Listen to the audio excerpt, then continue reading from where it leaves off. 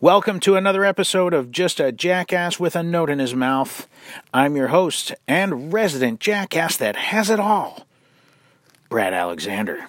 This episode, I want it all, and I want it now. And that actually was a popular song by Queen years ago, which certainly spoke to and continues to speak to the Western consumerist capitalist society. But like that great philosopher Stephen Wright once said, you can't have everything. Where would you put it? See, over the centuries, consumerism has crept in and overtaken much of the Western church. And it's not just the purveyors of prosperity preaching, though they have large followings, and then what happens is it sneaks into other churches, more mainline churches. It's like an adorable, fluffy bunny in the yard. Man, it's warm and cuddly. Let's keep it around. The next thing you know, the garden is destroyed and the crops for the harvest are gone. Because the bunnies breed and feed. And now you got a bunch of fat rabbits pooping all over your empty garden. See, the prosperity doctrine and consumerism end up consuming the people. It leads to this comparative churchianity where we judge how blessed someone is based on their net worth. Man, I hope I can be as blessed as that guy is someday. Oh, look at that car. Or, well, at least I'm more blessed than she is. I mean, look at how she dresses. Whew. All right. Whew. Thank you, God. I mean, do we honestly believe that's how this works? Clearly, some must believe that because that message sells really well. But it is a poison doctrine which twists and misrepresents God's word for selfish gain. So a good way to tell if your church or you individually are caught up in consumerism and the prosperity doctrine, take a look at the focus. Is it about you getting stuff and living a more comfortable life here on earth, building your kingdom? Or is it focused on others and building God's kingdom? Listen, I've heard all the great justifications of how God will be glorified through His children driving nice new cars and wearing the newest, nicest, most fashionable clothes. That is so ignorant and so incredibly selfish. How do you think that message would go over in, say, the slums of India, where people are coming to faith in Christ? Well, now you need to start dressing better. Seriously? Or to, those who come to Christ that live on the dump in the Philippines. Let me give you the prosperity doctrine. And to the underground church in China, you'd draw more people to Christ if you drove a nicer car. Seriously. Just when I think that these money preachers can't get any more shallow, they go ahead and let a little more water out of the pool and take up an offering for a new private jet. They're not ministers of the gospel. Now, some may be good motivational speakers. And, make every day your best day. Whatever. But they're not sharing the gospel of Messiah Jesus and the message of eternal salvation by grace through faith, living crucified with Christ, taking up your cross daily, surrendering to God. Back to my point. Where's the focus? Is it on me or on others? Is it on my kingdom or God's kingdom? One of the most commonly abused scriptures by the money grubbers is Psalm 37:4. Delight yourself in the Lord, and He will give you the desires of your heart. So here's how this is presented by the wolves. Just right now, focus on what you desire most. A new car, better clothes, a better house, that perfect man or woman, financial success, whatever it is. That is the desire of your heart, and God truly wants you to have it. So delight yourself in the Lord, and He will give you those desires of your heart. Flutter, flutter, flutter.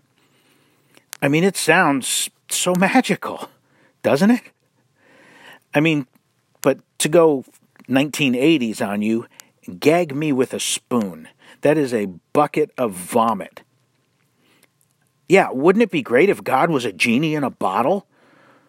Because that's how they pitch the God of the universe. That you can just come to him with your wishes, rub the bottle the right way, and you're going to get whatever you want.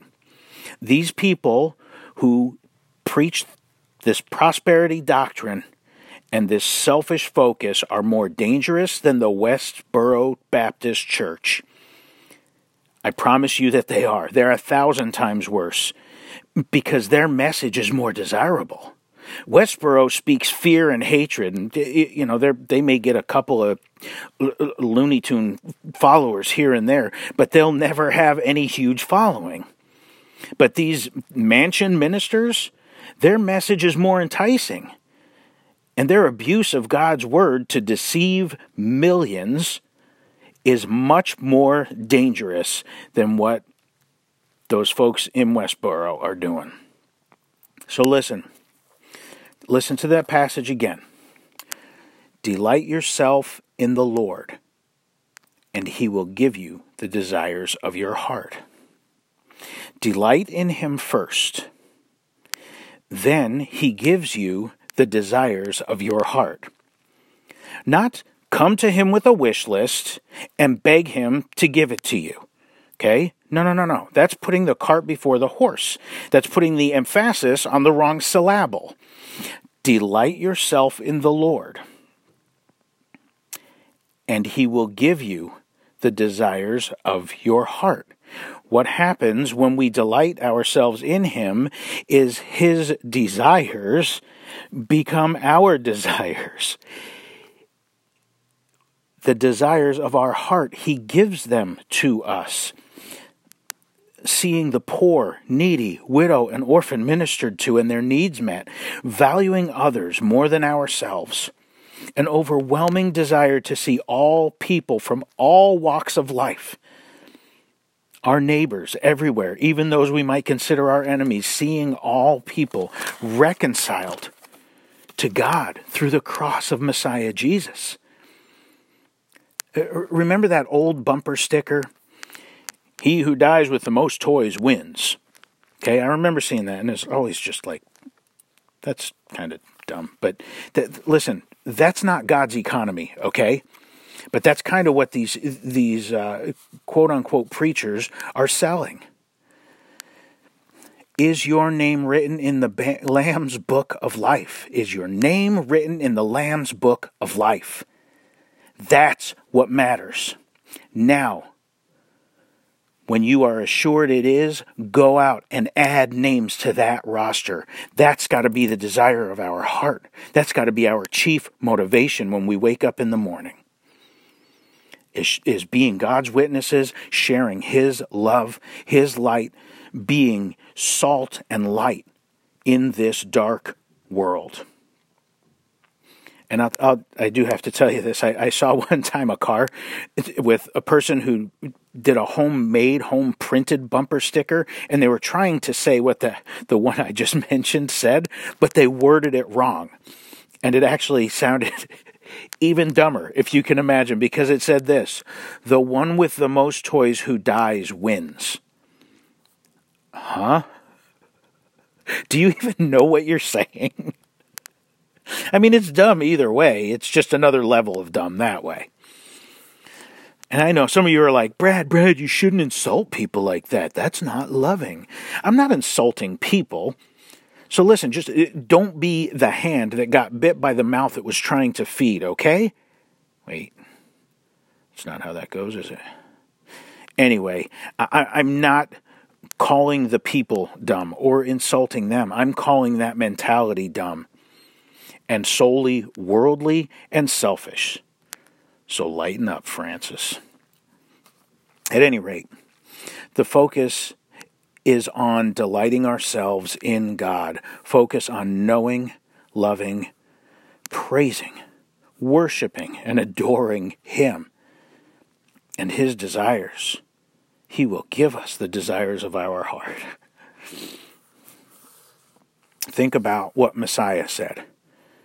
Seek first the kingdom of God and his righteousness. Then all these things, the needs of life, food, clothing, and shelter, will be added to you.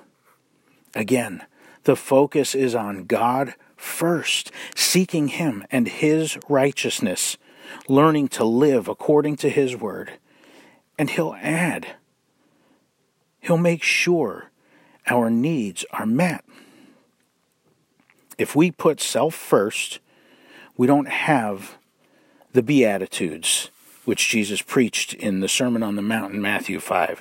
What we have is the me attitudes, which is the world's way of thinking. And it would sound something like this.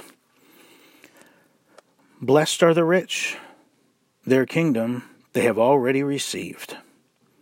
Blessed are the calloused, comfort they do not need. Blessed are the proud, the world awaits their command. Blessed are those with insatiable appetites, all they devour turns to sand. Blessed are the vengeful, they who live by the sword shall die by it. Blessed are the double-minded, for they shall see their own reflection and not recognize it. Blessed are the rebellious, they will be called the sons of wrath. Blessed are those who stand for nothing, they have no kingdom to lose on their winding, aimless path. Blessed are you when men flatter you and speak all manner of accolades towards you for your own sake. Lament and be exceedingly sorrowful, for now you have gained all you can take.